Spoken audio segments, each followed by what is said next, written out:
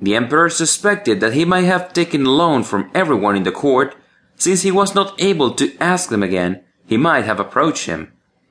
Keeping those thoughts in mind, the emperor told in a harsh tone, "I may be generous, but don't expect me to leave the debt for your sake. You have to repay the loan without fail." Birbal replied, "Sure, my lord." As day passed by, Birbal had stopped attending the session in the court. This act of Birbal had made the emperor to think